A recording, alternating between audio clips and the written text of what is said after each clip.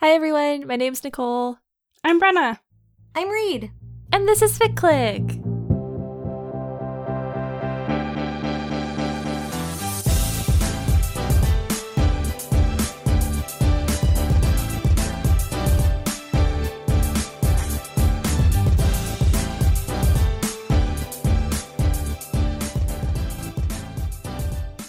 This is a podcast where we talk about fan fiction. Each episode, each of the three of us brings a fic to discuss. Brenna, what did you bring for this episode? Yes, so my fic for this episode is called Train That Will Take You by Bold Seer.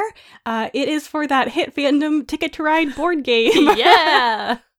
I really love anytime we have to preface a fic with, this is for that hit fandom, because you it's know always that a hit it is fandom, just... yeah. It's always a hit. It's a hit for the three of us. All the Ticket to Ride fans have been waiting for this. Every episode, they're like, do a Ticket to Ride fic.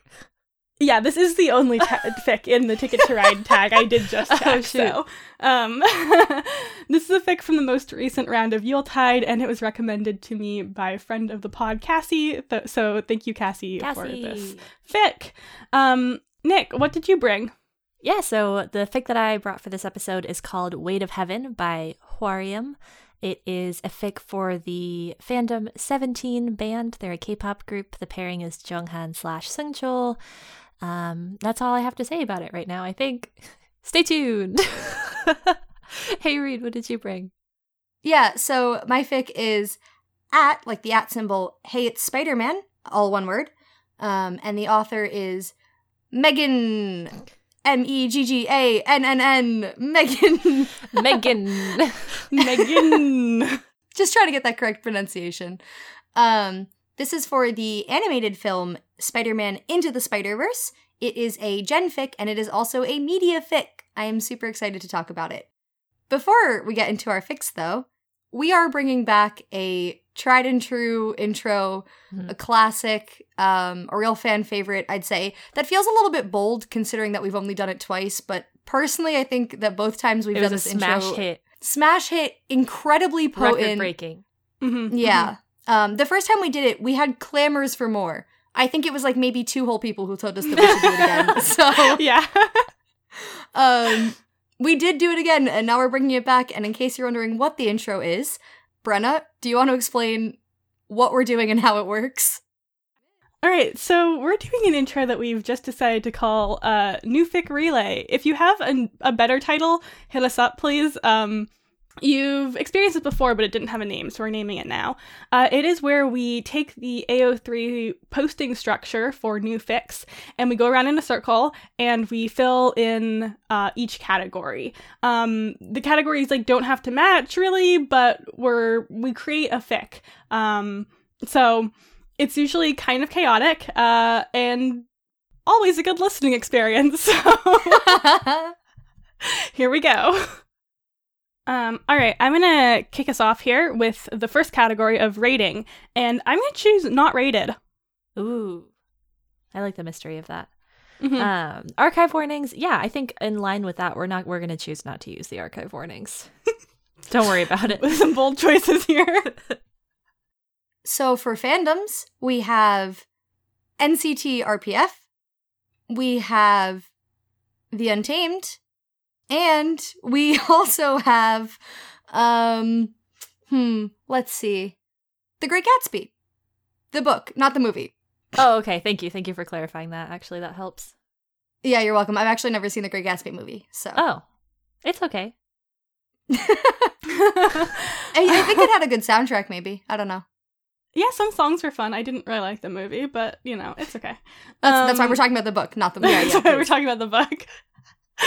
All right. Ooh, boy. Okay, categories. I mean, canonically here, now we have, a lot of men involved in this fic. And, 3 women I can think of. With that being said, let's go for MM, FM, and other. This is going to be a multi-pairing fic, because we've got a lot of people to deal with. Yep. And I'm going to tell us what the relationships are, because Mm-hmm. that's fine. Okay. What's the name of the, any of the juniors from The Untamed? You want just like any of them? The one that's their son. Lan Shizue. Okay, so it'll be Hei-chan and Shizue. Yeah, okay. They'll be friends. Daisy / Lan Wangji / NCT Johnny? Oh god! I'm panicking. Keep going. Yeah. I'm gonna continue. You're doing great. Thank you. Jiang Cheng, JC / Gatsby. And I hate the fact that I feel like I have the most context and knowledge of the characters from The Great Gatsby out of these 3 fandoms. Yeah. And then I'll add Jordan / Nick from The Great Gatsby. Those are the pairings. Did I cover everything? MM, FM? I guess, do I need like a proper other? NCT band / The Green Light. Oh god.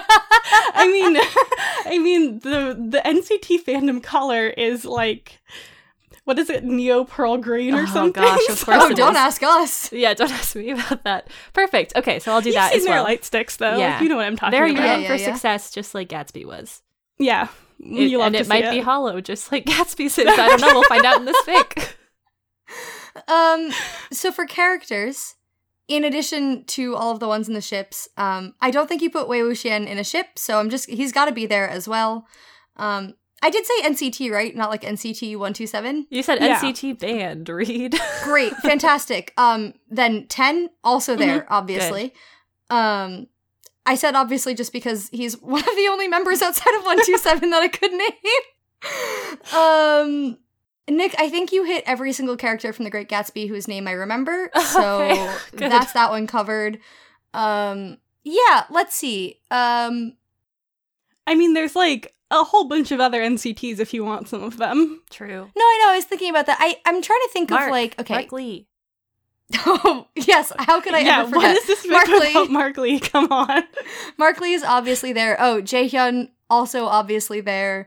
I'm going to go back. I know that I'm not allowed to do this, but I'm going to retroactively tag for a relationship. Jaehyun and Johnny. There's a large focus, I think, on their friendship, and I'm just deciding that for Nick. Pardon me? I don't go back into your categories. Well, you have, like, an anti-Jaehyun bias, and so I just didn't think he was going to get represented correctly in the relationships.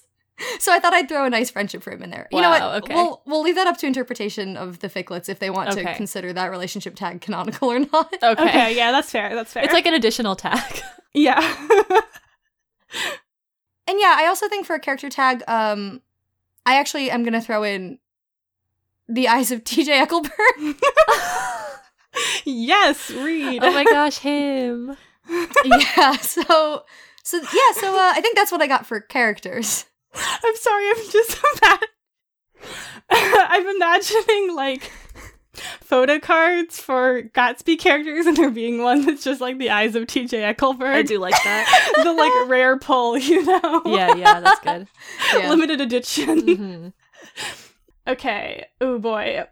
All right, so we've got additional tags now.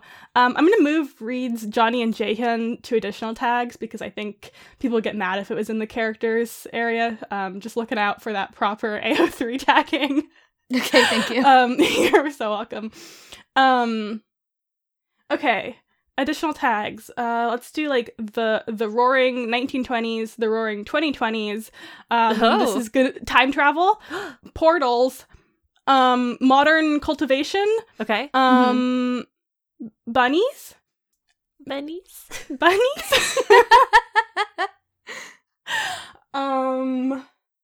SM Entertainment. Mm-hmm. Canon compliant. Canon Divergent, I think. Okay. And then that just that ending quote from The Great Gatsby that's like, the boats that beat on ceaselessly, borne back ceaselessly against the waves of the past, or yes. the something. Of course. But like the actual quote, not what I can remember from like high school English. Yeah, I like this because part of the reason I thought of The Great Gatsby is because there's that meme sort of going around Twitter that's like, what's a high school book that you read that you hated? And to be honest, I did not hate The Great Gatsby, but I was just sort of like going back in my brain about books I read in high school. And it's nice, Brenna, to see that you and I have the same amount of recall for this book. Well, like, I genuinely had that quote memorized in high school, but not, like, of my own volition, just because, like, we talked about it so much in class, and, like, it was my teacher's, like, favorite book that we discussed that year. So, yeah, lots of Gatsby from then. I think I read it, like, either the year the movie came out or, like, around that time, because I remember going to see the movie with my high school friends, and us all being like, that wasn't very good. Because we were, like, unfortunately quite pretentious in high school. I also saw it with friends, and that Lana Del Rey song came that was in it. That was the slow dance at my junior prom. Oh my gosh. I mean, like, a valid choice, I feel like. Yeah, very, very romantic, as everything at junior prom was. Oh, yeah. Oh, man. Okay, are you good on tags, Bren? Yeah, I think I've got it. Okay, so for work title, I think it needs to be Thought You Said That You Would Always Be in Love from the Lorde song Greenlight. Yeah, that's good. Thank you. Okay, I'm gonna skip past, like, creator, because the creator is just FicClick, the FicClick entity, and not the FicClick AO3 account, which does exist. I'm not ascribing that to us. Well, maybe someday. Never say never. Look out.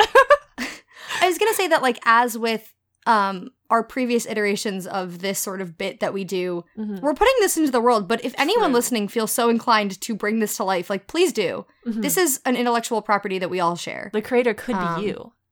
Yes. So we'll leave that one sort of blank, and I'll skip right over to summary. Your name. Yeah, so with that, I'll skip over to summary. And I have an idea for a summary, and it's gonna be good. Reed, you're good at summaries. Yes. Sorry, I'm just remembering what to your elf eyes see, Legolas. Nothing good. Nothing good. Okay. It's gonna be a hell of a spoiler without context. I thought of one sentence, and I cannot pull myself together enough to say it. Okay. No, you got it. They're between promos for their albums, and Johnny is burnt out, exhausted, overworked, on edge with the rest of his members.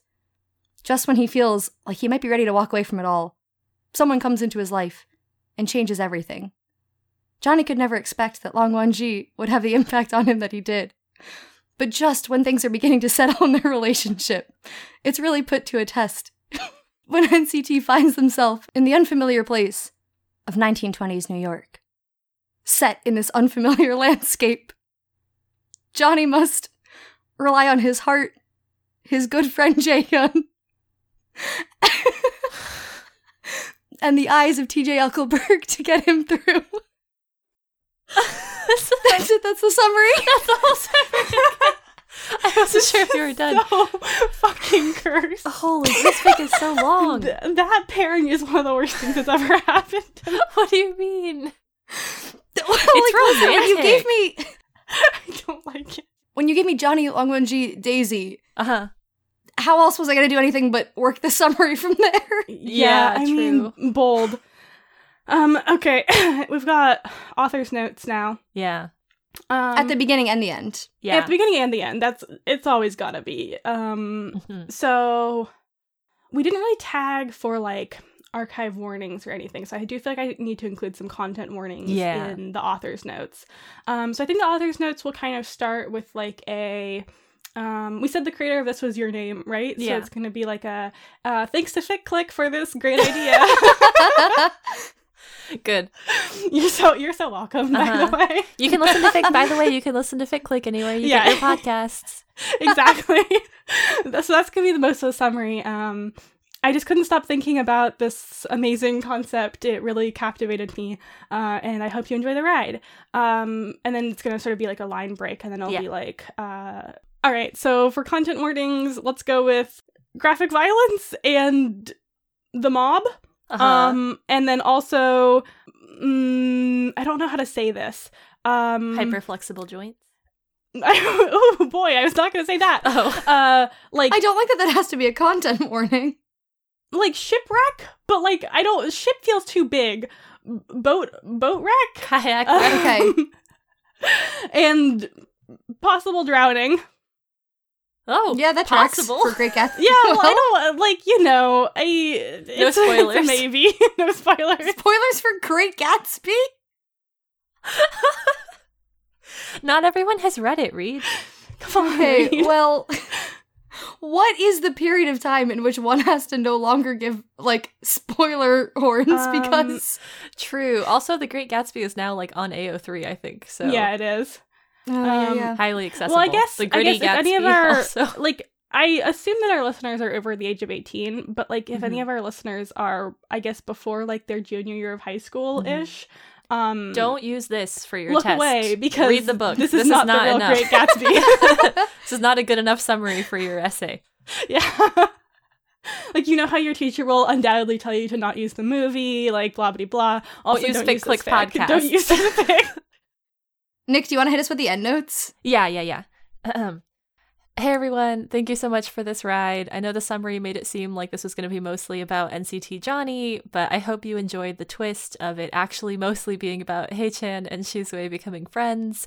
It's really beautiful, and I think we all love an outsider POV, so getting to see, I mean, it was all, I like to think as the author it was always obvious that Daisy, Johnny, and Lan Wonji had a lot of chemistry.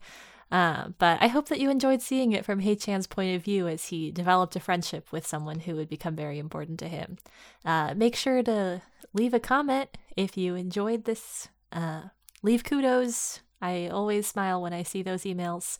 And stay tuned for my new project, which is going to have 4 fandoms, not just 3. Check my profile for it. Solid. I'd like to round this out by saying that this work is a remix translation. Pod Victor was inspired by another work. Oh. I'm going to click that, and I will link to the Great Gatsby version that is on AO3. Okay, yeah, thank you. Yeah, fair.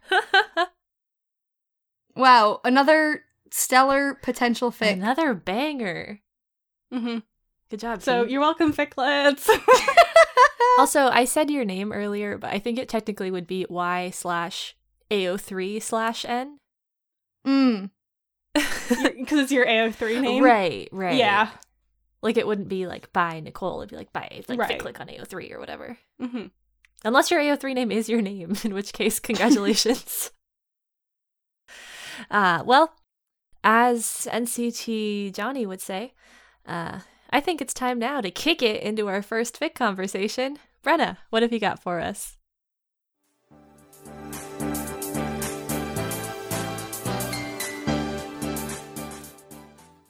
Yes, so my fic for this episode is called Train That Will Take You by Bold Seer. As I mentioned in the intro, this is a fic for that hit fandom, Ticket to Ride board game. It's a gen fic, and it's also rated gen. This is the only fic in the Ticket to Ride tag, so props on Bold Seer for being a visionary, because this fic is very cool. The additional tags to give you some context are trains, travel, and POV second person. This is a second person fic from like within the world of the game. In case you're unfamiliar with Ticket to Ride board game, it's a very good board game. I would highly recommend it, in which you build train routes across North America, so the continental United States and Canada.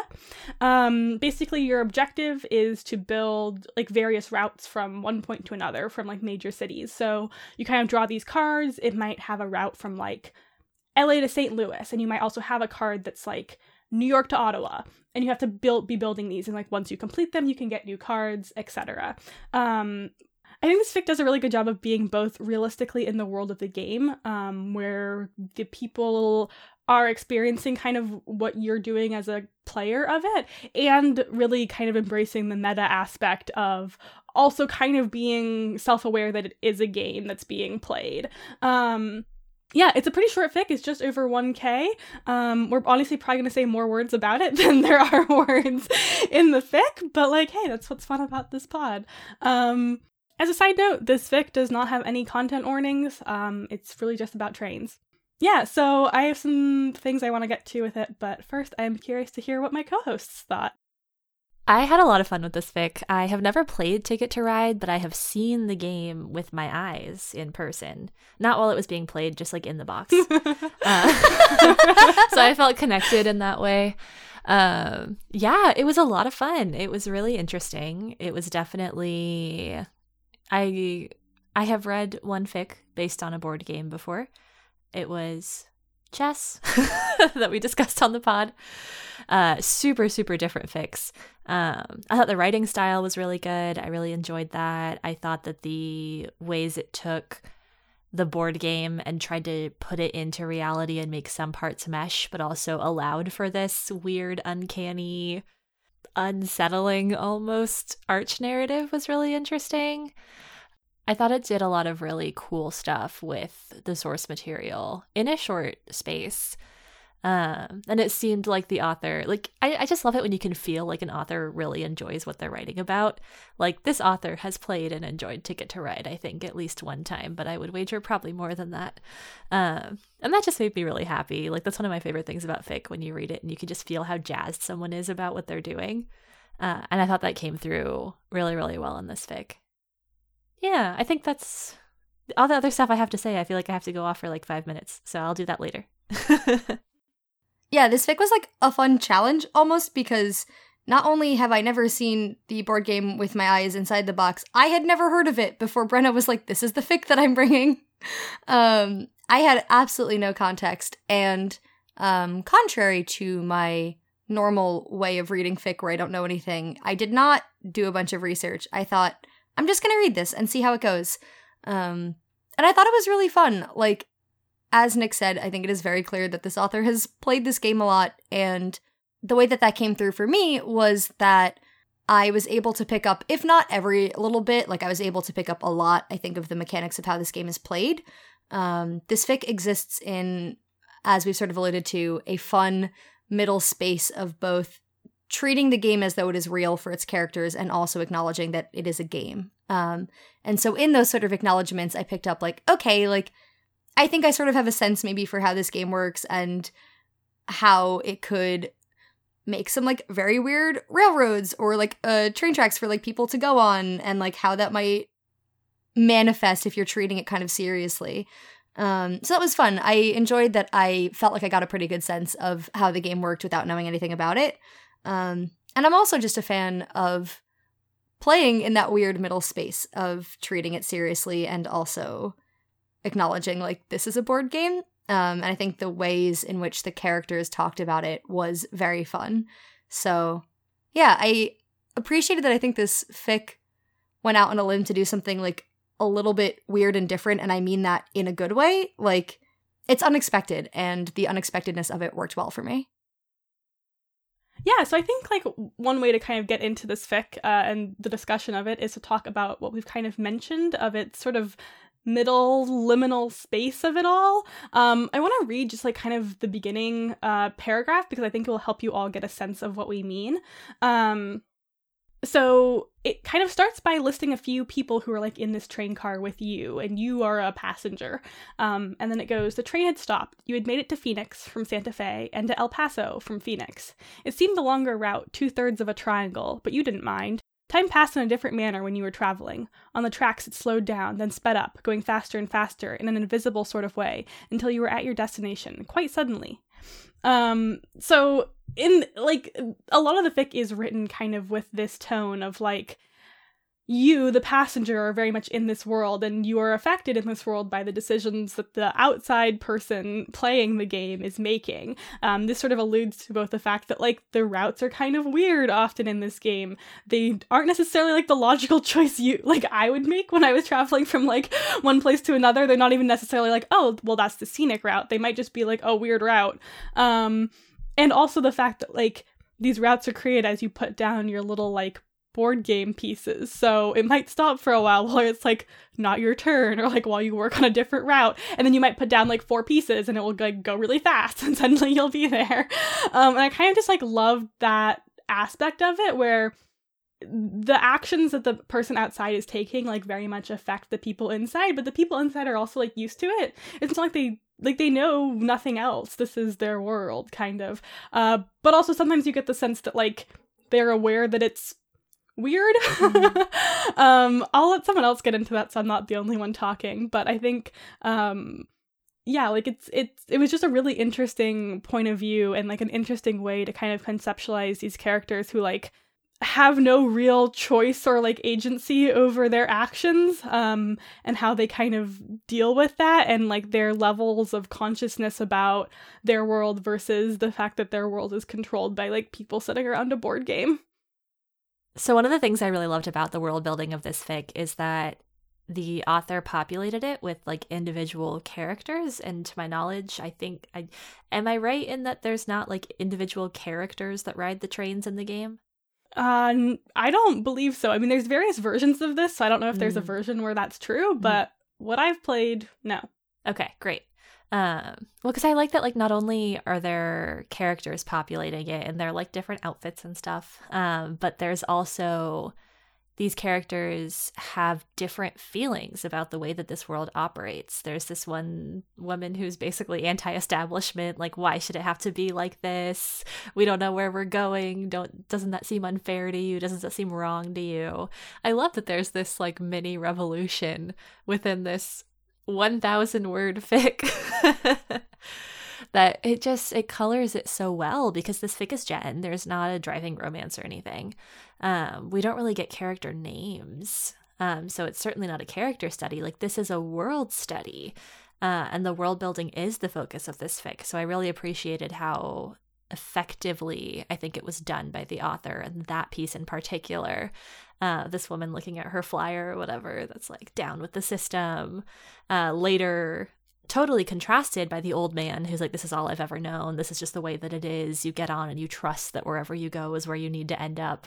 I just really loved those opposing viewpoints and everything we got in between. Yeah, so one thing I thought was kind of interesting is like how sometimes the characters are like aware of like the rules of their world. Like there's a line where it goes, 2 trains aren't able to pass each other, the young woman pointed out, as though it isn't safe. If there are 4 competing trains, the rules change. Of course, it was never about safety, but necessity. That was the game, those were the rules. So it's just like an interesting combination of like how the characters, like, this is their world. They're not like, oh, and I came to play this game. Yeah. But the way that they think about like the rules of their world, and the fact that like it's kind of seen as a game by like the narrator in some context, like, it's just really interesting. I've never read a fic like this where there's so many kind of competing layers almost of narrative. And like, because you as a reader understand these different layers, like the world kind of exists between them all, between like the layer of people playing the game existing on its own as like a piece of media, and then also like the hypothetical characters on these trains in the game, and like and the narrative of this fic kind of accepts all of those and moves between them. See, when I was reading this fic, I went on a similar but also kind of wildly different train of thought pun, really not intended. Like a half second before I said it, I was like, oh, this is horrible, but I didn't really know what else to say, so I just kept going with it. Anyway, before I even read the fic, the title is Train That Will Take You, and the summary is, you sat yourself down with your hopes and hoped. And I was like, is this an Inception reference? Because, okay, for clarity, I do not think it is, but in case you've never watched the movie Inception, there is a repeated through line of this phrase, you're waiting for a train that will take you far away. You know where you hope the train will take you, but you can't know for sure, yet it doesn't matter. And so I was just sort of thinking about that as I was reading the fic.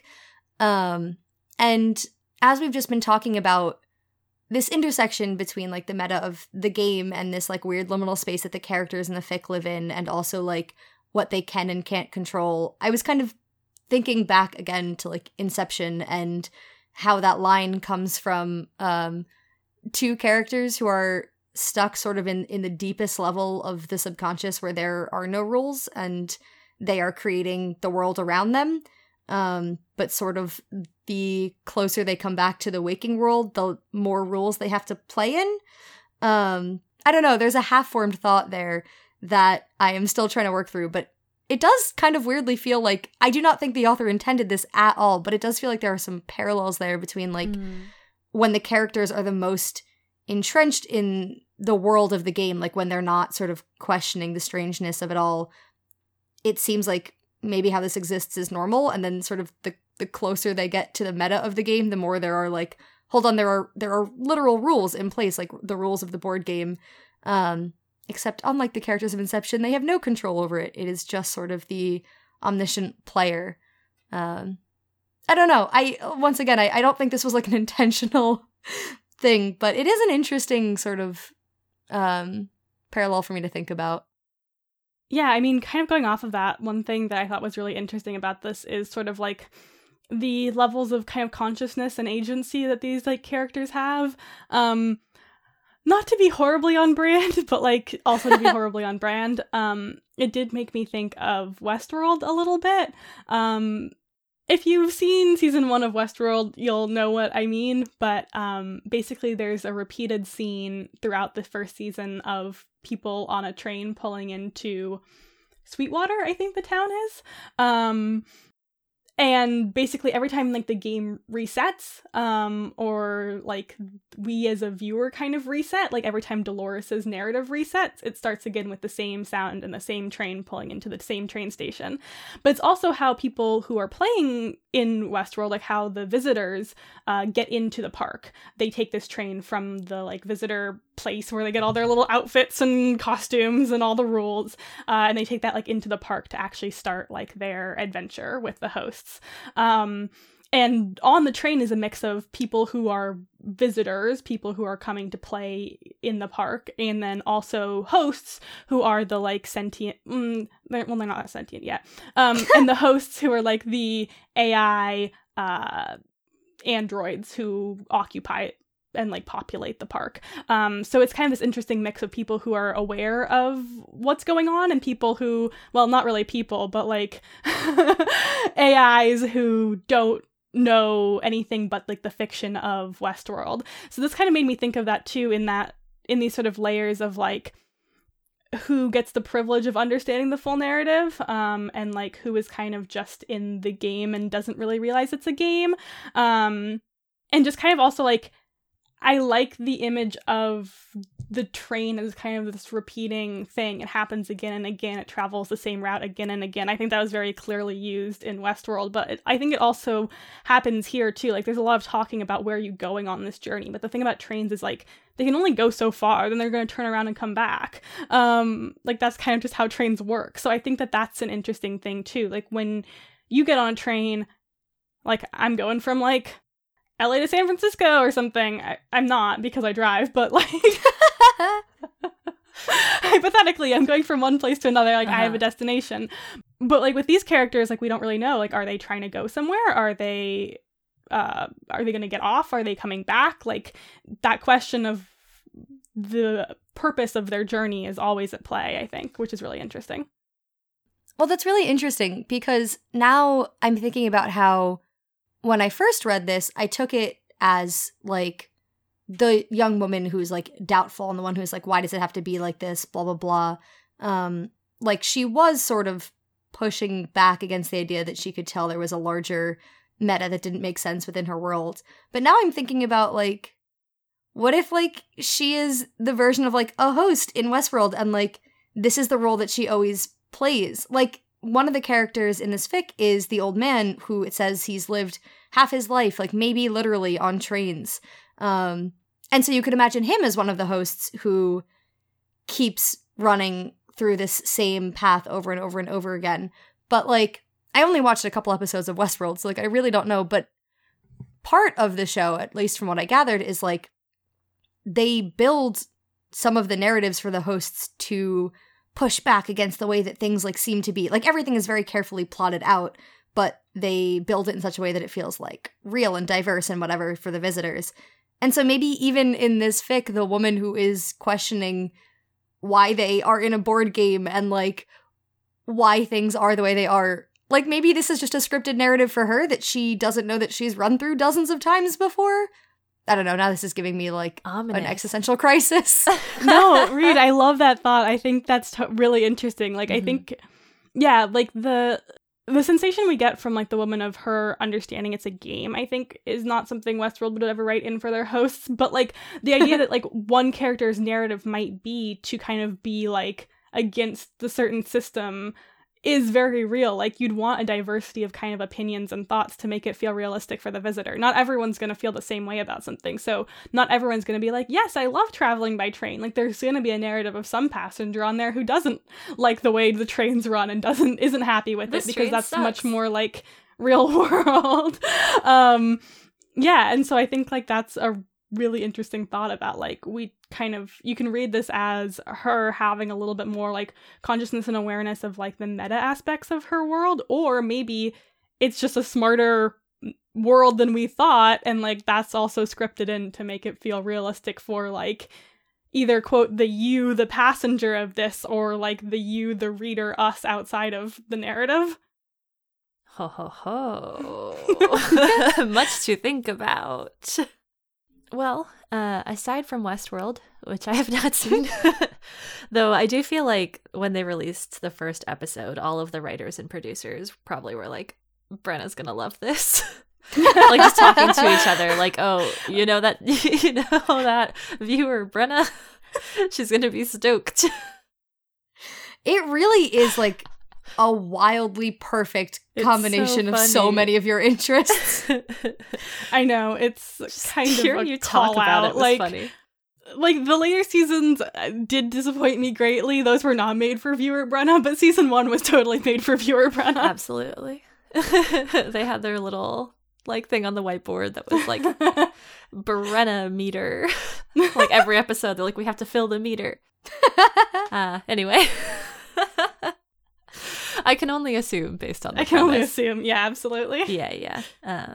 If anyone listening happens to know any of the writers of Westworld and would like to either confirm or deny whether or not they had a Brenna meter in their like writer's room, please get back to us. Yes, but I assume it like goes like not just the writer's room, but like when like the creators sat down, like I assume like Jonathan Nolan and Lisa Joy were like Brenna meter, like when they first started writing it. When they pitched it, they were like, here's our pitch. Yeah, exactly. Like going into the HBO like conference room or whatever. Brenna will promote this show in a podcast someday, so it's actually a good investment. On set, like behind the cameras, they have a sign that's like, remember and, like, Brenna. Also, let's air this while Brenna's actively taking a college course on cyborgs. Just for that full impact.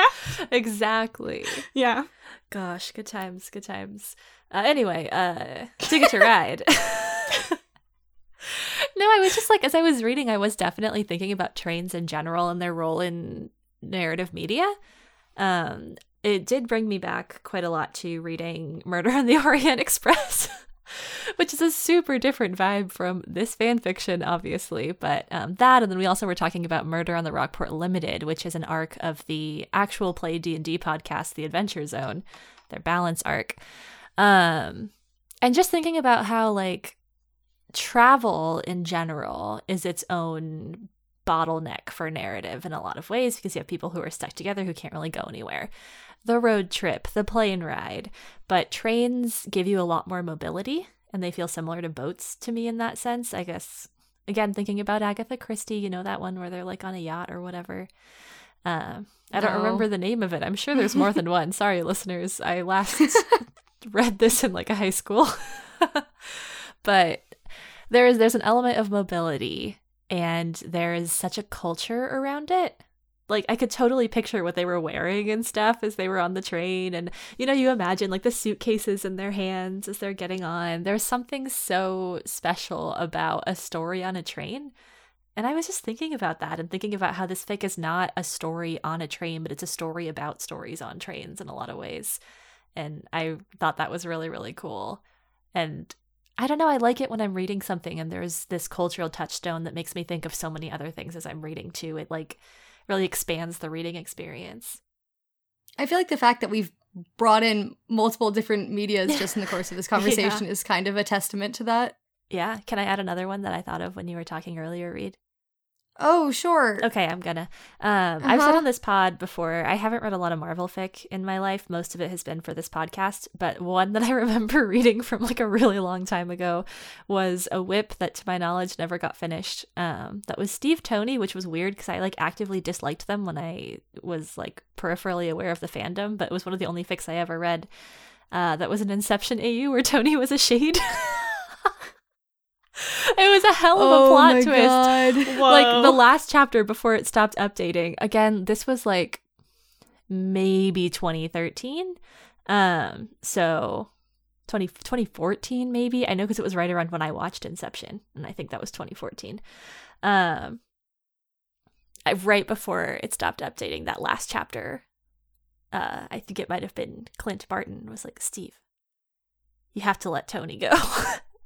And then Steve like realized that he was a shade, and I was like, oh my god. Anyway, that's just what I was thinking about as you were talking about Inception. I kept waiting for you to be like, if they were on a train, like the last layer of Steve's consciousness wasn't like the house that like Dom has. It's like the train, like Steve's on. That's or why I whatever. didn't say it earlier. It has nothing to do with trains. I was just thinking about it. Yeah, fair enough. It does feel fitting for like an Inception fic to end on a cliffhanger like that. Yeah. Right? And just never be updated again. Like maybe that's performance art. Oh, true. Oh, it also might have point. been updated. It's been 7 years. Maybe longer. I don't know if it updated recently when I had read it. Also, if it was, just to go on a slight hypothetical here, if it was a Steve Bucky fic, I think it would have been fitting for like the last layer of Steve's consciousness. Oh no! Train, and that's where Bucky's like trapped by Steve's consciousness. We're giving the ficlets all kinds of free ideas. Yeah. All right. So now that we've gone on many tangents about other train-related media, we took the long way. Not train-related media. We definitely took the long way. I'm going to wrap up our thoughts here on Train That Will Take You by Boldseer. A super inventive little fic, always a joy to read about an unexpected fandom. I think this is a fun thing to read, whether or not you've played Ticket to Ride board game, and definitely gives you a lot to think about, especially in terms of meta and layers of narrative.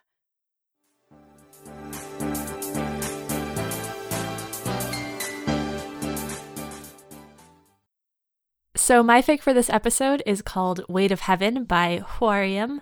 It is a 17 band fic, and the pairing is Junghan Seungchul. It is like 10K-ish, but it also has an extended author's note that's linked in the end notes that I would highly recommend everyone read in addition to the fic, because I think there's a lot in there that is great for the reading experience. And there's like extra scenes and references and just like liner notes, and it's pretty cool. We'll talk about that later, I'm sure. Content warning wise, I don't have any like major content warnings or anything like explicit. There's definitely a lot of angst in this fic, and it takes the premise and plays it out as realistically as it can in a lot of different ways. So just FYI. But we'll talk about a lot of that as we go. No like major content warnings otherwise. So the premise of this fic I'm super excited to talk about because I think it's really interesting, and it's why I wanted to bring it. The idea is that when someone says something about you and they mean it, there's a chance that it will show up on your skin as like kind of like a tattoo. The word will just appear in text that like reflects the way it was said, kind of, which I think is cool. Anywhere on your body, and this fic is canon compliant canon compliant with magic, obviously, to the real world. So they are still idols in the band 17.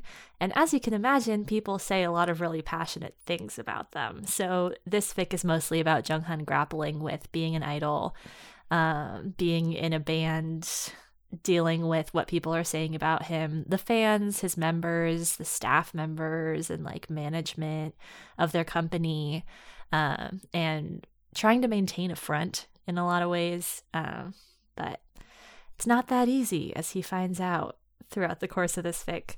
Also some illicit romance and some friendship, all the good stuff in there that you would want to see in a fic. So I think there's just so much to love and so much to dig into here. 2 other quick notes, and then I'll set my co-host loose on it. First, first is that this fic was written for the Bleak Boy Band Bingo Fest, which I have a lot of fondness for and a lot of feelings about. It is a fest that was run by a couple of members of K-pop fandom, not specific to any group, so like anyone can write about any group for it, and there are a bunch of squares that specifically are basically angst topics that are particularly about being an idol in this world. I think they raise a lot of interesting questions and just like twisted the knife in a way that I was really into, not to be a fan of angst. Well, I am though. I just thought it was great, and I was really excited to see a lot of the works that came out of it. I thought they were really interesting and really thoughtful, and I think this fic covered a lot of ground and a lot of squares and did them in a way that I thought was really effective. And also, this fic was recommended by friend of the pod, C, so thank you for recommending this. You really got me.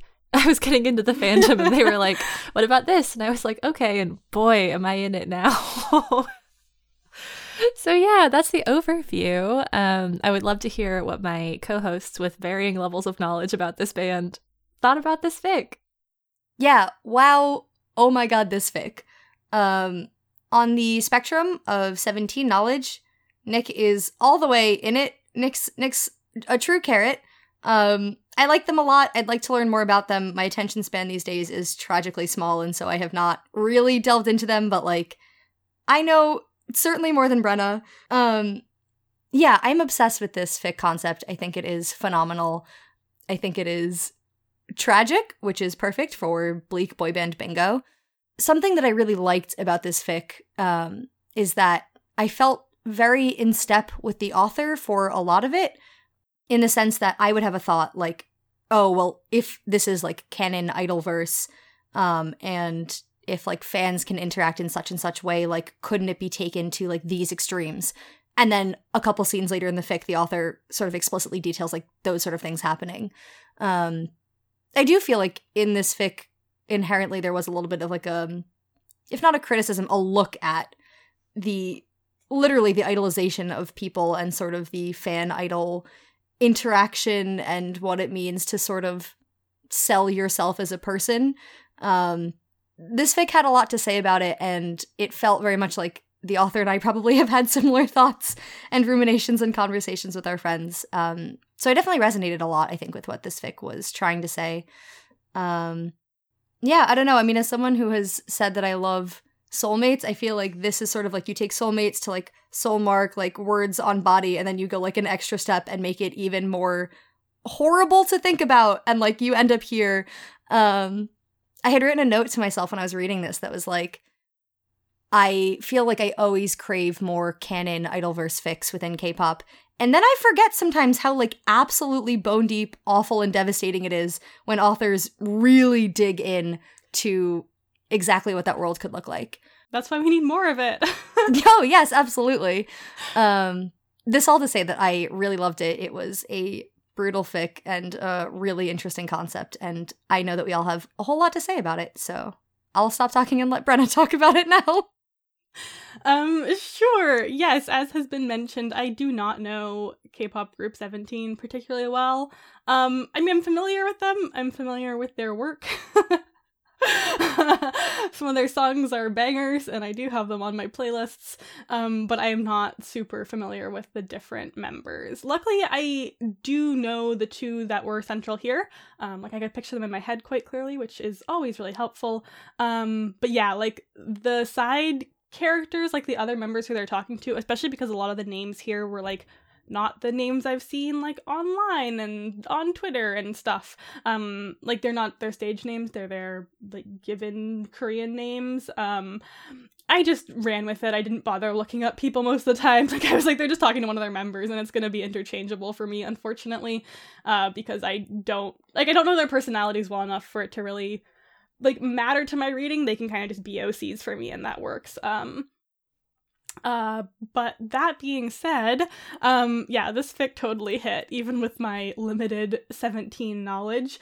I mean, yeah, kind of like Reed said, we're all big fans of, like, Idolverse fics, so like canon verse, canon compliant, canon divergent, canon with a dash of something else, which this one was. I love anything that kind of uses like AU elements. So here, like the words on body, or soulmates, or soul bonds, or like dream sharing, visions, anything like that to kind of heighten the angst and like heighten the emotional tension that already kind of exists within canon, or at least like our head canons about the real world. Like, I don't know these people, but like in my brain there's a certain version of them, and then when authors use little brought in elements like this to really like heighten the emotions of a situation or of a relationship, like that's one of my favorite things to read regardless of fandom. So yeah, love that. This concept's so cool. I have not read anything like this before, but I want to now. Unfortunately, we have made a lot of jokes about this concept over the last couple weeks, so we might have ruined ourselves for it a little bit. It's so well done in this fic, and like is so devastating at some moments, and just like deeply fucked up also. But then unfortunately also funny to me now. Well, like, there's potential for hilarity. Yeah. Longtime listeners of the pod will know that one of our favorite pastimes is bullying each other, and so we were just talking about, like, what if we say something just, like, offhand? Like, I was berating Nick for making horrible swallowing sounds into the mic, and then I just kept going, bad mouth sounds, like, if I kept saying it enough, it might show up on her skin. So that's, I think, what Brenna means by taking a very devastating concept and then just making it, like, funny and cursed. Yeah, like, this fic does kind of nod its head to that a little bit. There's a scene where, like, they run into Monsta X, and, like, they're talking about how, like, Wonho is trying to get, like, best bicep on his arm or something. Oh, no, Brenna, please. Specifically, he is trying to get world's #1 sexy man on his bicep. Oh, yeah, please. Yeah, I'm sorry, that's way better. But, like, that is inherently really funny, but then that coupled with how devastating Jonghyun's experience of these words are, oh boy! And I think, honestly, it's even more powerful because the concept could be funny. Like, I think that kind of dichotomy really actually works great for me. Yeah, I definitely have thoughts about this, especially how it, like, filled some of its Bleak boy band bingo squares, and the way it went with those, like, tropes and concepts I thought was excellent. So I'm excited to get into it. Yeah, I think one of my favorite things about this fic is how much it has to say about shame, because Idolverse fic in general, and fic about fame of any sort, does deal a lot in a personal image, a public brand, and having that need to look a certain way and be presented a certain way to the general public. And if the private world is different, the private world is different. And I think this premise blows a lot of holes in the separation, because you can't really hide even things that were said to you in private. And Jonghyun spends a lot of time trying. He spends a lot of time succeeding too. Even his own members haven't seen some of the words on his body, despite this really intense closeness that they have both emotionally but also physically. Pre-debut, 13 plus members sharing one dorm, sharing one bathroom. Like, it's hard to get any semblance of privacy. But Jonghyun has to, as a form of self-preservation, so that he can hide these things that he is ashamed that people have said about him. There's also the piece of him really, really having this horrible curiosity about who said certain things about him. And I say horrible because you really don't get the sense that he wants to know, but he can't help but wonder. I think something really interesting about this fic is just that it does the work of taking someone else's internal world of what they believe about you and making that public so that you know and other people know that they meant what they said. And then it also forces Jonghyun in this case, but really everyone in this fic, to take on these things as kind of parts of their personality. They draw strength from a lot of these words. It's not all negative, but the negative ones tend to linger. And especially as an idol, where you want to show off the good words. You want to show off the nice ones and the interesting ones. You want to prove how loved you are. And then that will then breed more love. How do you deal with that when there's so much that is not loved? I don't know, I just find it really, really, really interesting that this fic chose to explore those themes in the way that it did. Well, Nick, I had 2 thoughts going off of what you just said. When you were saying that Jonghyun sort of has the thought where he wants to know maybe like what words come from what people, but does he really? There's a really devastating scene set pre-debut in which a lot of Jonghyun's pre-debut experience is quite bad. He was recruited for his looks and knows that singing and dancing are weak points of his, that he's not as strong as his other team members. And he knows that explicitly because there is a scene where he's like, I think in an elevator or something with a couple of the staff members of Pledis who tell him like, you're working hard, you're doing a good job. And he lets himself feel good about it. And then that night he's awoken by new words being sort of like tattooed onto his skin that are like weak point, like risk, like complacent, not ready yet. And so he knows exactly who's saying that, and he knows that those words that they said to him mean nothing, which is horrible. And something I was thinking about, like, with the very concept of this fic, and that is so present, is it's, like, very standard in fandom these days to talk about the mortifying ordeal of being known. But that phrase came from an article, I think in the New York Times, by someone who was talking about, like, a concept his friend had come up with, where you walk down a staircase and you hear everything that has ever been said about you. And at the bottom are all of the, like, nicest, most wonderful, like, intimate things that people have said to you. But first you have to wade through all of the horrible things first. Like, all of the bad stuff is on top. I would not even think about approaching that staircase. I would be running in the opposite direction. Absolutely no thank you. But unfortunately for the people of this, like, universe, you just get pushed down that staircase. You don't have an option. Like, you are going to hear every thought that people have about you, and not only are you going to hear it, but it's going to be on your skin for everyone else to see too. And that, I think, is even more horrifying than the concept of the mortifying ordeal of being known. Yeah, unfortunately, I would walk down that staircase. Like, I know that about myself. The curiosity is always gonna win out for me. And would I feel horrible while doing it? Yes, but I think I would have still walked down it.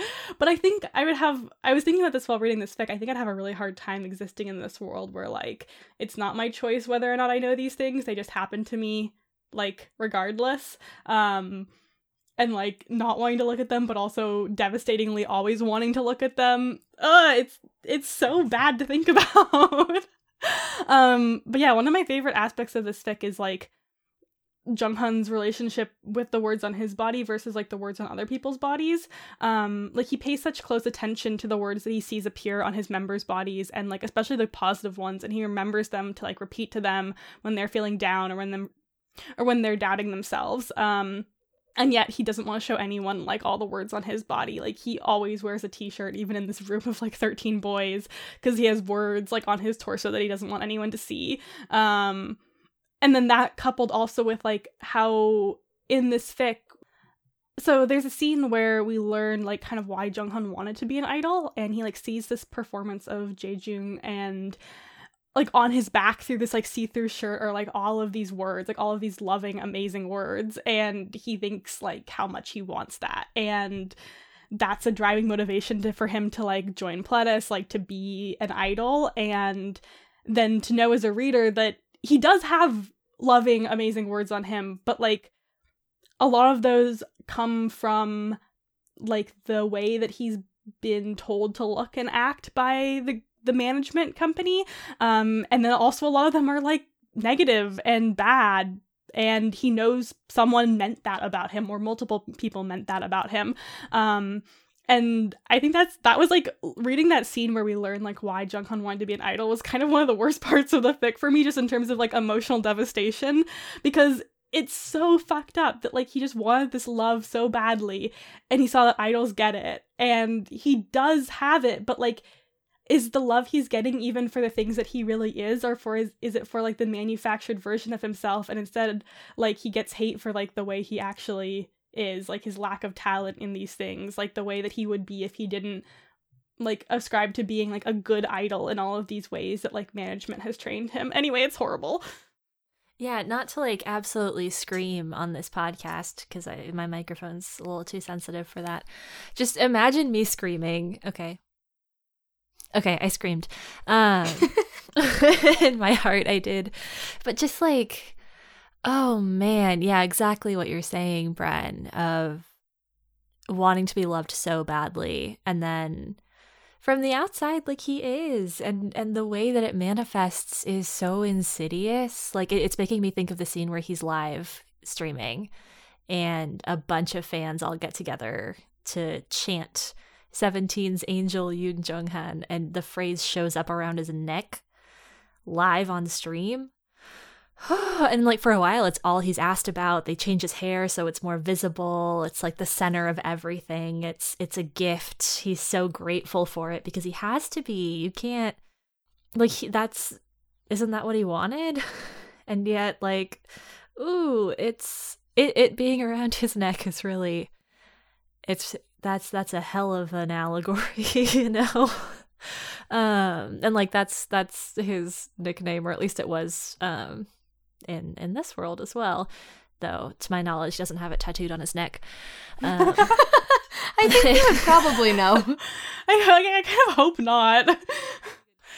But like that scene in particular, like the scenes that are the most devastating to me are the ones where we know exactly where the word came from, which is that one. And then it's the scene later on where he and Sung-chul are fighting, which I'm nervous to get into it because I have so many feelings about it. I'm kind of obsessed with that scene, honestly. It's so good. Should I just do it? Go for it. Okay, yeah. I'm just gonna do it. Okay, so throughout this fic, Sung-chul is the leader of 17. He's the eldest. Jung-han is the same age as him, basically. They're like a few months apart, but Sung-chul carries a lot of the responsibilities of liaising between the team and management and trying to keep them all afloat as best he can. He has a lot of really, really positive words on him, and that seems to buoy him. We don't get this explicitly, but there is kind of an undercurrent of envy from Jung-han that I found really, really interesting throughout this fic, because they also are like hooking up through a lot of it. We don't get a lot of it on screen, so it's hard to say exactly the shape of their relationship, but we know pretty clearly that Sung-chul has pretty strong feelings for Jung-han, at least by the end of the fic. Jung-han is a bit of a mystery. He's deeply in denial, so you get the sense that he also has really strong feelings, but that he has absolutely no interest in sitting down and looking at them for what they are. There's a really good scene of him and Joshua where they're talking about like, oh, like I thought you and Sung-chul were like totally dating. And Jung-han's like, no, he's my coworker. It's like, ooh, yikes. Not great. So you get the sense as you're reading that whatever's happening with Jung-han and Sung-chul is probably going to have to get worse before it gets better, because they are just not looking at like, it's like the what are we conversation, you know what I mean? Kids these days DTRing, defining the relationship. Oh wow, you both made such disparaging faces. I'm just trying to be hip. Well, Keeping the podcast with the times. You are actively alienating like maybe the entirety of Gen Z with that one. And like sentence. The thing is, you're the most Gen Z of the three of us. Yeah, so, like, which is wild. Sorry. It's you know how like you know that trend on TikTok where I'm not on TikTok. I don't know the trends. So they have to figure out how they're going to define their relationship. And what happens is, so they have words that are showing up on each other, and specifically Sung-chul has said words that have shown up on Jung-han. The word mine showed up, which was like, what? Eek! Which resulted in a conversation with the vice president of the company, and Jung-han having to be like, so sorry.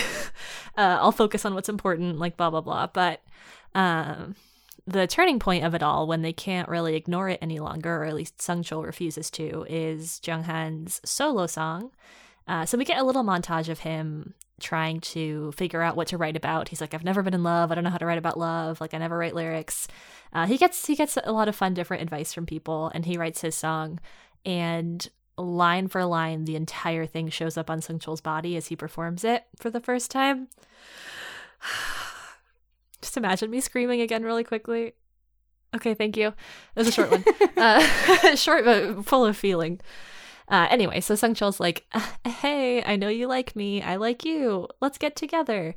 Which, reasonable of him. Unfortunately, Junghan is like so not on that page. And it ends up being like a really difficult, stilted conversation where Sungcheol eventually has to be like, I know. Like, this whole song showed up on my body. I know. And Junghan is like, what if I said the answer is no? And that halts everything in its place. Ooh, like I got chills the first time I read that. And at the end of the conversation, Junghan just walks away. And as he's walking away, Sungcheol calls him cruel. And that word shows up on his body. And I think that's one of my favorite scenes in the entire fic, of just that specific moment where the worst word is not from someone who doesn't know him. It's not from someone who is mistaking something about him or misunderstanding him. It's someone who saw him in an extremely vulnerable moment, who kind of cornered him into an extremely vulnerable moment, who knows him better than anybody else, and who said that and meant it enough for it to show up on Junghan's skin. I think, like, one of the worst things about that scene for me is that, like, Junghan was kind of being cruel. Like, it's kind of what you were saying, Nick, about it. It's not from someone who doesn't know him. It's not from, like, aunties. Yeah. It's not from the management or the company who's, like, frustrated with him, or a choreographer who doesn't think that he's dancing well enough. All those things could be, like, worked on or justified, like, kind of to Junghan by himself, even if he feels really terrible about it. Like, this one he knows is true. And, like, it's also, like, kind of how the scene went down, which I think is what's really fascinating about it. It's not an unjustified thing for Sungcheol to have said. And, like, Junghan, as he's saying kind of what he's saying to Sungcheol, like, he's doing it to push him away. Like, he has to kind of be cruel to, like, get his point across, but it's not a nice conversation. He's not letting him down in a friendly way. Like, he's kind of tried, and Sungcheol's like, I know you feel this way about me, like, it's on my body. And that's when Junghan is kind of like, not gonna fucking happen, though. And, like, it is cruel. I don't know. That's kind of what I loved about the scene, is that, like, we kind of talked, like, in our pre-discussion about the fact that these words don't have to be true. They just have to be meant. But that one, in that instance, was true and meant. And I think that's what makes it terrible. Well, also, when you take that scene and then you think about the follow-up that is in the extended author's notes that Nick mentioned, there is a scene where Sungcheol says, like, show me, and he sort of, like, pushes at the fabric of Junghan's shorts until he can see on his thigh, cruel. And he says, I'm sorry, I didn't mean it. And Junghan goes, you meant it. That's how words work.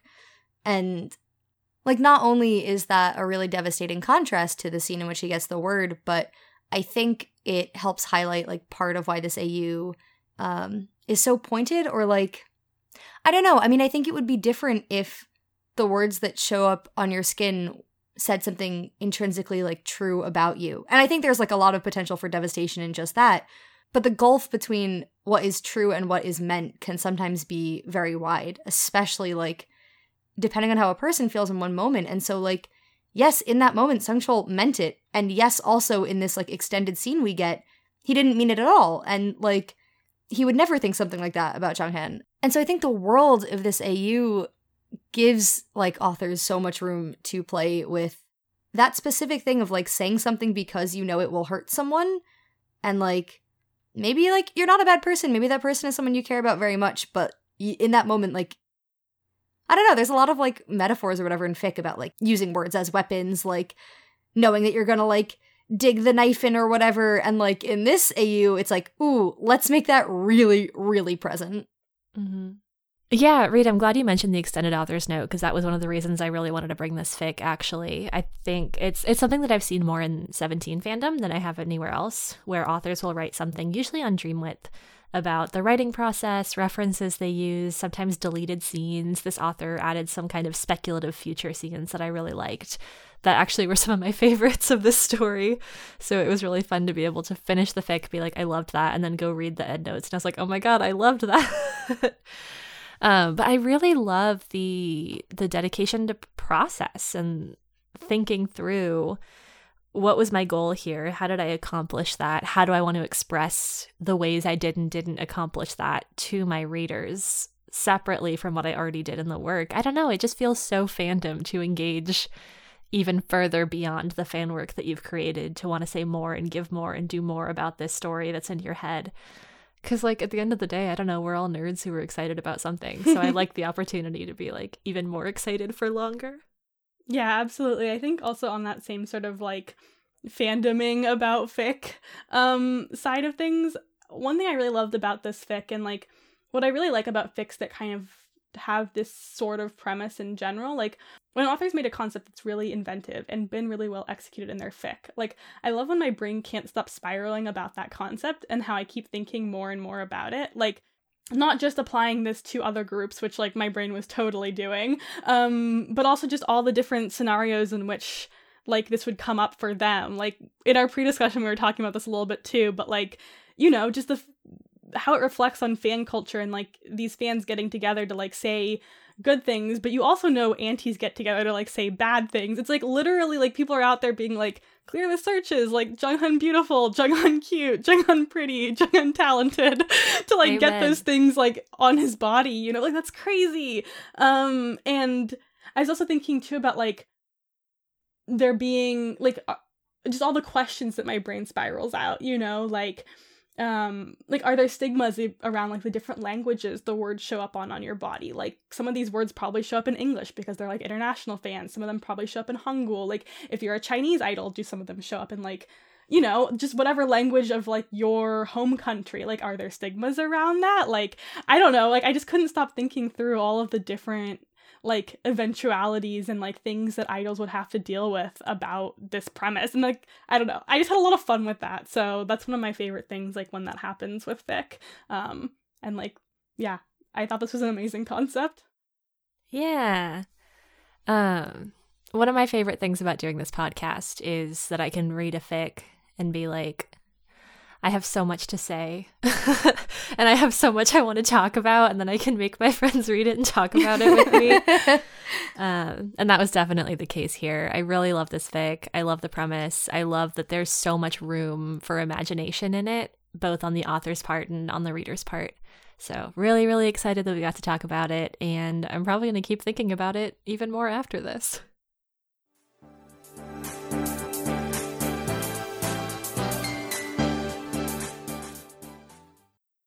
So my fic this episode is at Hey It's Spider-Man by Megan. It is a fic for the animated movie Into the Spider-Verse. It is a gen fic. This fic was double wrecked in our server. The original rec was by Cassie, and then Dell brought it up somewhat recently and said, like, hey, I think I found this in the server and I absolutely loved this. And so I had seen that in our Fic Recs channel, and I was like, ooh, I really loved Into the Spider-Verse, and I love media fic. Let me check this out. And I had so much fun with it.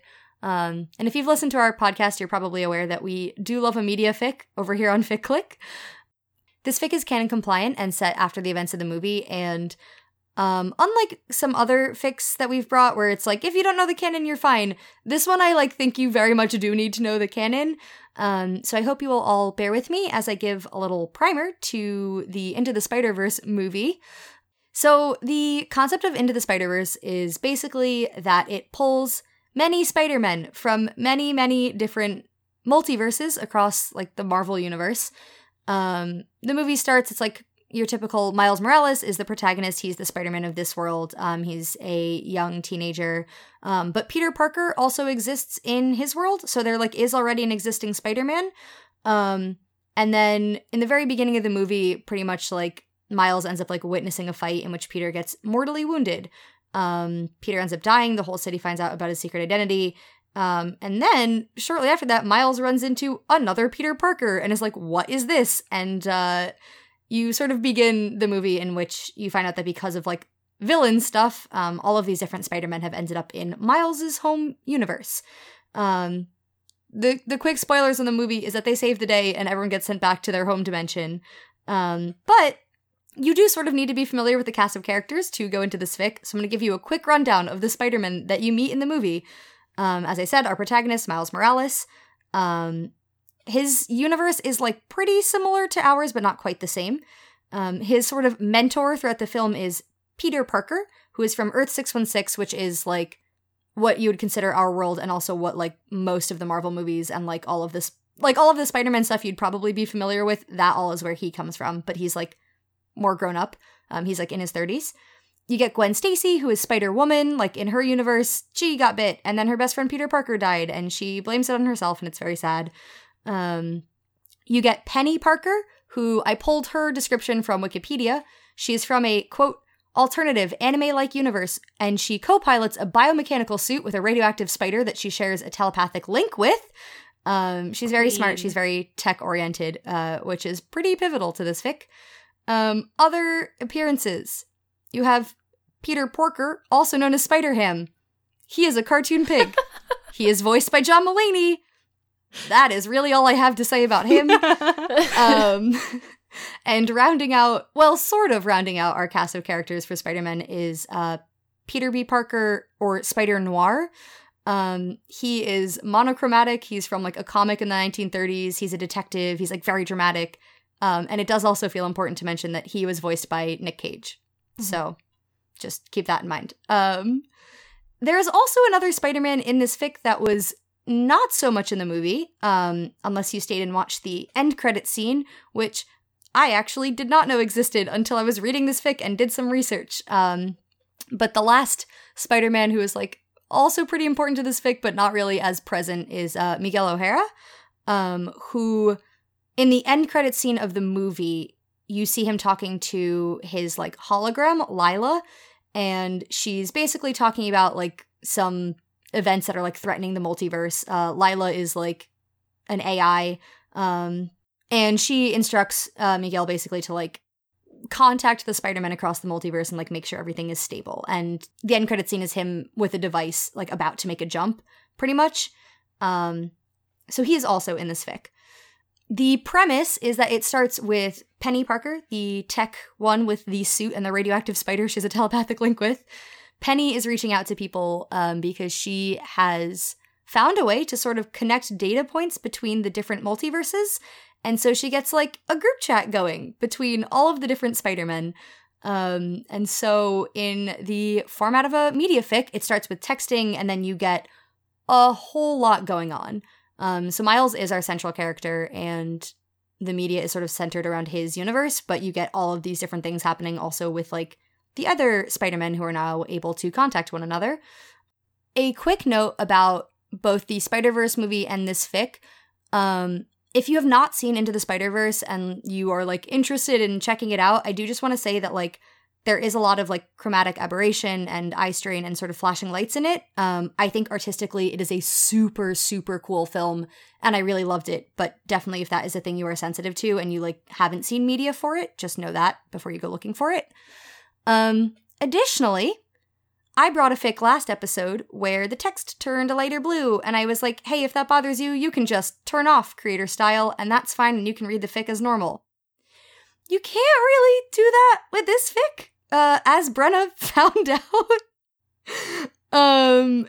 This is a fic that really does so much with AO3's formatting, so in addition to texts, you have like tweets, Reddit posts, news articles, so many different things, but they're not embedded images. Like, it is all text that you can sort of like highlight and interact with. And if you turn off creator style, it is simply unreadable. So please know that if you're interested in reading the fic, keep that in mind. I think the only note sort of I have to give you context for this fic is that I don't really have any content warnings as such, just that there are referenced off-screen like superhero movie typical violence. And also, as I mentioned, in Miles' universe, the movie starts with like his Peter Parker dying, and so there are some also like references to that as well. Okay, I hope you stuck with me for all of that. Really, like, this movie is so delightful. I really liked it. And when I saw this fic pop up in our server twice, and I was like, this is a media fic, I was like, ooh, like, let me check this out. Absolutely loved it. It was so fun. It was so easy to fall into. And as ever, I am really blown away with how creative people get with their media fics. Something that I've really enjoyed is that for every media fic that we've brought on this pod, there has always been like a new element in it. Like, there's been at least like one thing in that fic that I hadn't seen previous. And And boy, does this fic like do a lot of that. There are so many different ways that it chooses to tell you the story, and I think all of them were super effective and just super fun and impressive. Also, like, this felt very in character for like what I knew of the characters from the movie. The characters like feel very much like teenagers interacting with like the 30-something adult who is trying so hard to be responsible. Like, God, Peter Parker did not set out to be a role model, but now he's like juggling, trying to make sure that like Gwen and Miles are not like throwing themselves headfirst into needless danger. Teenager acquisition. Yeah, truly. I just had so much fun with it. I really liked it. And given that both of my co-hosts had seen this movie, I was like, hell yeah, I think this will be fun for all of us. So, yeah, what'd you guys think? Yeah, I had so much fun with this fic. I, like Reed said, have seen the movie. I greatly enjoyed it. I did pull up a reference of like the different characters in it while reading this, just to like kind of as a quick refresh, because I didn't remember some of the side ones that well, like, or I've encountered other versions of them in media and was like trying to kind of place who is who exactly. Like the Gwen of this, I kind of wanted to refresh on. So you might do that as well, even if you have seen the movie. But for the most part, it's pretty easy to follow, I think, if you've seen the film. It was very fun. Also, as Reed mentioned, I was a fool at the beginning. Just like such a fool. I think I said this last episode. If you are a consistent Fic Click listener, that I have my AO3 for some reason set to like not show creator style, and I should probably fix that because I was really confused at the beginning of this. Like, the first chapter is probably the only one that you could potentially read without creator style on. Like, it is readable. It's all text messages, so I read it, but I was like, wow, I remember Reed saying like that she really loved the formatting of this, that there were some really cool like media elements. And I was like, this is just text, like, and it's really hard to read. Like, this is not great. And then I got into chapter 2, which like, when you don't show creator style is really weird because you start seeing tweets and stuff. And I was like, this can't be right. This can't be right. And then I finally scrolled up and clicked show creator style. So if you are like me and have your AO3 for some reason set to not show creator style, definitely recommend clicking show creator style for this. Once you have, it's a delight. The media elements of this are so cool. Like Reed said, there's some that I had not seen before. I think we're going to get into like the little SoundCloud playlists and stuff that are in this. Those were so fun. But yeah, I also, something I liked about this fic is because it's all pretty much told in media, and a lot of it is in these text conversations between characters. I was thinking a lot about like the ways in which your relationship with someone via text is kind of different than when you see them in person, or like even when you talk on the phone. I think we've all had that experience in the past year of like our in-person relationships then going kind of online. But I just thought that was kind of present, especially in some of Miles' conversations with Gwen or with Peter Parker, that there were some like kind of awkward and stilted moments that I think would not have been there if they were having face-to-face conversations, or maybe even on like FaceTime or something, whatever exists in Miles' universe. And that's definitely something I want to kind of get back to, of like both how this fic is inventive with media, but then also how the media styles it chooses like impact its characters' relationships with each other and like what happened to them in the fic. I really enjoyed this fic a lot. I really liked the movie when I watched it. I got to see it in theaters, and it was a very good experience. And it was really fun to return to that. I hadn't thought to look for fic, I don't think. So it's nice to be able to pop back in and be like, hey, what are you up to, Miles? This apparently a lot, it seems like. Yeah, I liked this fic. I thought that the formatting was incredibly impressive. It intimidated me to think about even trying a fraction of this myself. So Megan, you did a great job. Also, yes, absolutely hilarious to look at what Brenna was trying to read without the creator style. Oh no. Show the creator style ficlets for this fic, at least. You really need to. Also, like, would recommend reading it on desktop if you can. Yeah, I liked the different relationships. It took me a while to remember that PBP, Peter B. Parker, and Spider Noir were the same. So I was like, who's this other Peter? What's he up to? Why does he message so weird? And I was like, he's noir. Which I did like, and then it made a lot of sense. And I thought that characterization was hilarious. He was one of my favorite characters in this fic as like a side character. Yeah, one other thing I really liked is about halfway through the author in an author's note was like, oh, I tried to keep this just like fun and lighthearted, but now there's like plot and emotional investment. And I was like, yes! I was so excited. It delved a lot into like what it means to be a superhero and what this 14-year-old kid owes to the city of New York based on an accident that happened to him. What support does he have and what support does he deserve, and how do you like live your life as a person and a superhero? Like all of those considerations were really, really interesting, and I thought that they were well done in this fic. So I was super glad that the author was like, hey, what if I sprinkle some of this in here, because I loved it. Yeah, I guess the only other note that I have for this intro bit is just that I really liked the author's like whip philosophy in the first chapter author's note of like, I don't really know what I'm doing, I'm just having fun. I hope that instead of like being like, oh, there's no update yet, you can think every time there is an update like, oh, how nice, there's more of this fic to read. I just thought that was really sweet and a nice way to look at it as a reader and as an author as well, who like currently is posting a whip and I don't know what the hell I'm doing with that. It's a nice philosophy, and I think it's one that fandom could stand to adopt more widely. I think some parts of fandom do a really good job with it. But, you know, always a nice reminder. Yeah, I don't know. I thought it was a really fun read. I liked it a lot. Yeah, one of the things that I think I loved most about this fic is that at the heart of it, it was about the relationship between Miles and Peter.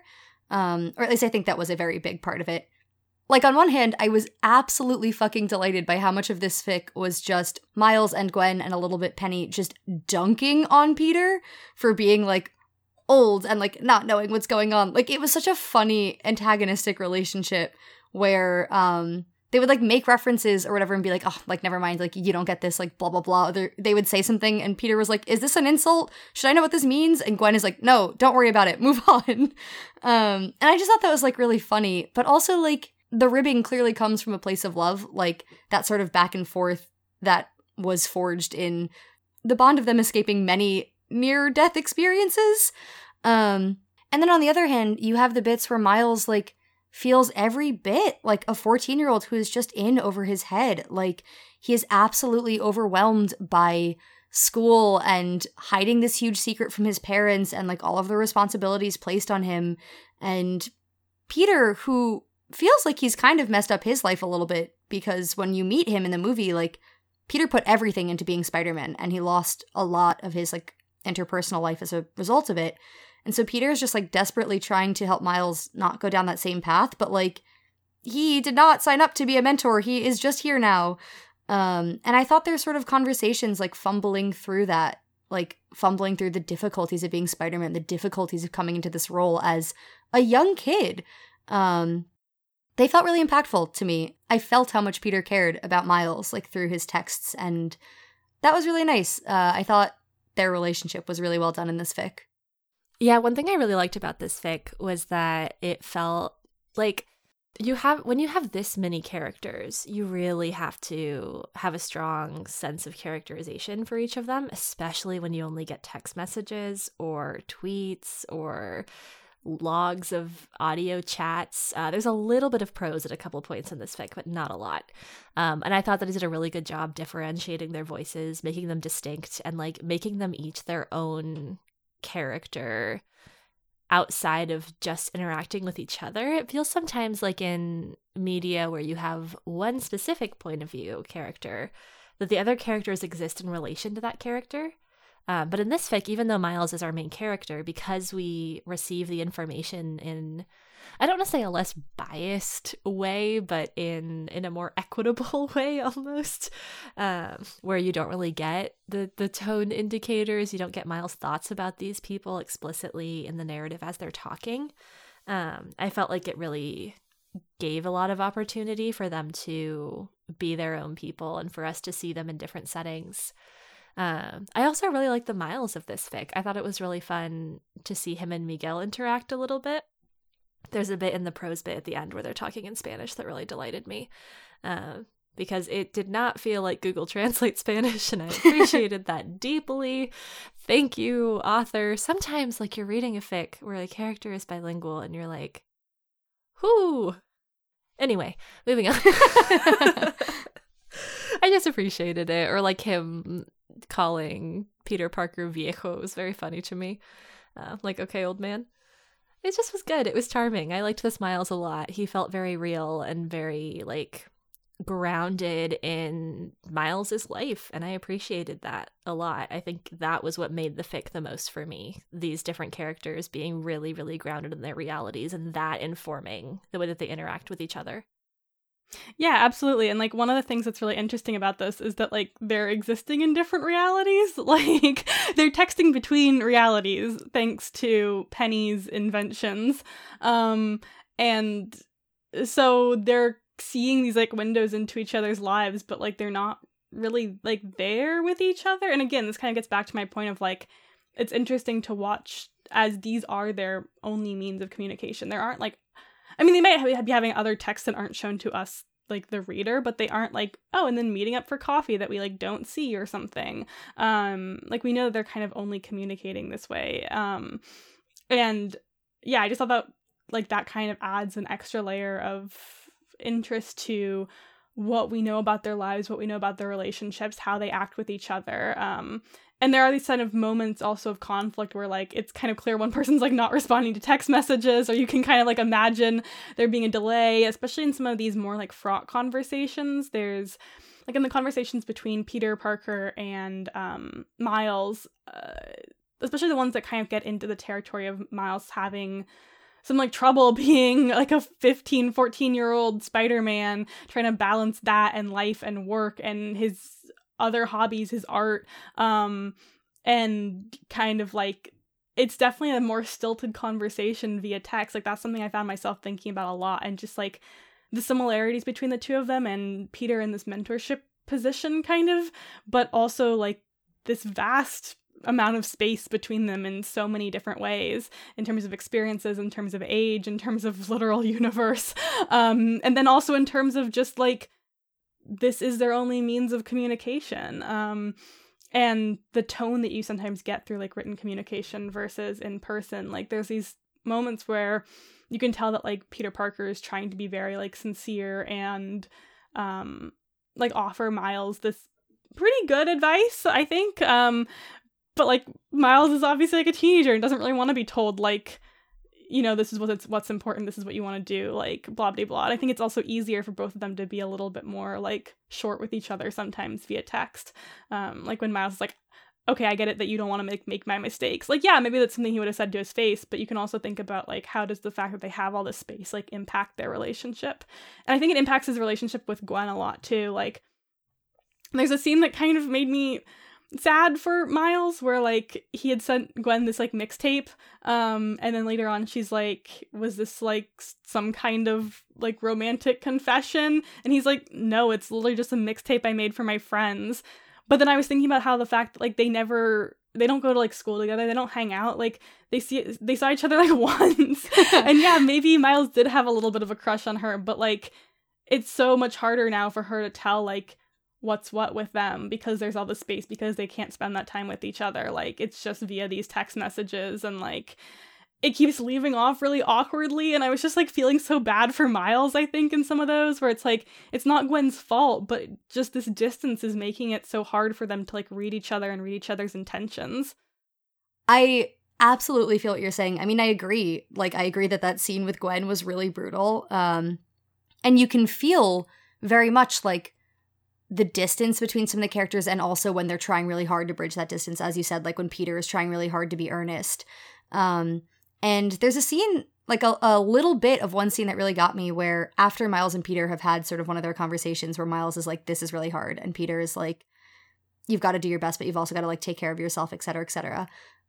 Where Miles has had Peter's name as a lot of different things in his phone, and like at this point it is Peter who still owes me $30.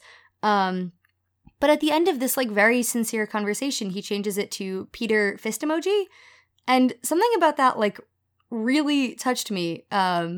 it was almost like, yes, there is this distance because of tech, but here is like a little indication of bridging that distance that I just thought was like really nice, and something that would only be in a fic like this. Like, I think if I read that as like a line of exposition, like, and then Miles changed Peter's name in his phone, like, I don't think that would have really hit the same versus just like seeing it laid out on the page.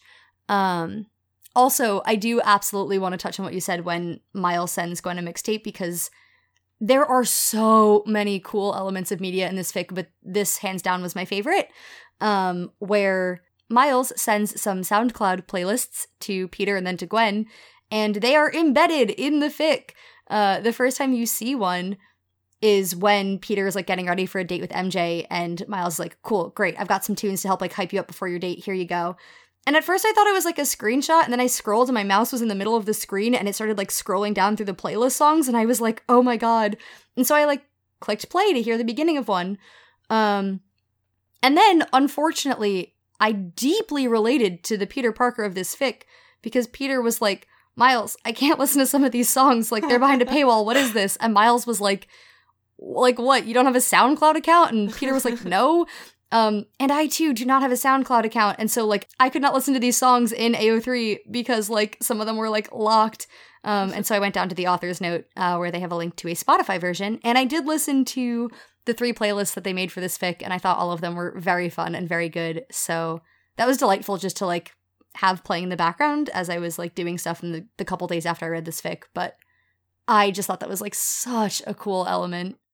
Yeah, I do have a SoundCloud account, which I'd forgotten about. So the playlist worked, and I was like, am I signed into a SoundCloud account? I was. My SoundCloud account has one thing on it, and it's a podfic I made like 4 years ago. So, came in handy. Yeah, I just want to give a quick shout out to my favorite piece of like media in this fic, which is, long story short, Peter comes to help Miles out of like a pretty bad situation, and like in that you get these little pieces of like dialogue that are formatted like comic book dialogue, and I did not see that coming, and I absolutely loved it. I thought that was super inventive and a really fun way to kind of give us like this look at something that was happening outside of the media in real time, but keep it like a media format and also give us that like comic book flavor. I just thought it was super smart. Really liked that one. Not something I've seen before. My favorite part of this fic was the chapter in which we got the memorial to the Peter Parker who did die in this universe that Miles is in.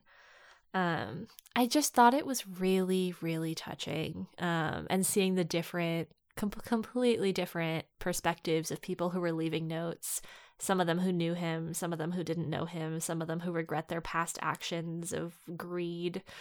I just thought there was something really human about it, and I appreciated that the author took time and space in this fic to pause for that, because there's a lot of other stuff going on. This happens in the back half of the fic where we really start have the plot escalating and the emotions escalating. But I thought it was a really smart pause to take and to be able to sit and say, okay, here is a moment of humanness. Here is what Spider-Man as an entity means to this community. As Miles is contemplating what he wants to do and who he wants to be and how he's going to balance everything. I just really appreciated that moment. And I liked it in the author's note in that section. The author pasted a screenshot of a Discord comment they had gotten from one of their friends as they were talking about this, that basically said like, no fic that anyone writes is ever going to be as touching or as poignant as a note on a memorial. I think that was where the inspiration for this chapter came from. I think is the piece of this fic that stuck with me the most after I finished reading. Yeah, absolutely. I really loved that as well. The memorial notes I thought were fantastic. I also want to say that like one of my favorite things that this fic did is what it chose to center its climax around, which in one part was kind of this fire across a bunch of apartment buildings that Miles goes to try to intervene in, but it also in part was about Miles harboring this secret from his parent. And so when it comes to the fire, like Miles has been sort of set up at this like charity event to be like to lure him away from a fire. He finds out the fire is happening. He goes racing in. And this is what prompts Peter Parker to cross over from his universe into Miles's to come save him, basically. And what I really liked about this is that I liked that the fic didn't try to introduce like some big like superhero like comic villain. Like I like that there wasn't a huge like battle or whatever. In the realm of superhero duties, I guess, like saving people from a burning building feels almost mundane. Like that's the establishing shot you get at the beginning of a movie or a TV show that like sort of shows you like here's the superhero and they're good at what they're doing and oh wow, they just like saved the cat from this building or whatever. But like Miles is just a kid. Like he is just a kid who's just starting this huge role as like your friendly neighborhood Spider-Man. And he doesn't know not to rush into this building with his suit that is spray painted and therefore very flammable. Like, he doesn't think those things through. He's just trying to do his best to save people. I really liked that. I thought that said a lot about who the characters of this fic are, like who the Miles of this fic is, and also like what is important in this fic, which again centers around relationships. Like it was Peter coming to help Miles, and then also in the aftermath, Miles telling his parents this big secret. Like so much of this fic has been about this weighing on him, and how he like really is struggling to balance all of the different things in his life. And I thought it was really well done how like this moment or like this scene with the fire is what leads him to be honest with his parents. And even though it ends up going kind of poorly, like he gets grounded, it also goes quite well in other ways too. So yeah, there is clearly so much about this fic that I really loved, that we all really loved. It was a very, very fun read. If my primer at the beginning did not give you enough context, I would highly recommend go to Wikipedia, give it a scroll, and then come back to this fic, because once you do have the context for it, it is absolutely delightful. Both for its content and also I think just to marvel at Marvel. Once again, an unintentional pun. To come and be super impressed by how much work this author must have put into the formatting. Oh my god. It is just such a good fic. I was delighted to have found it, and I was really glad that you guys had just as much fun with it as I did.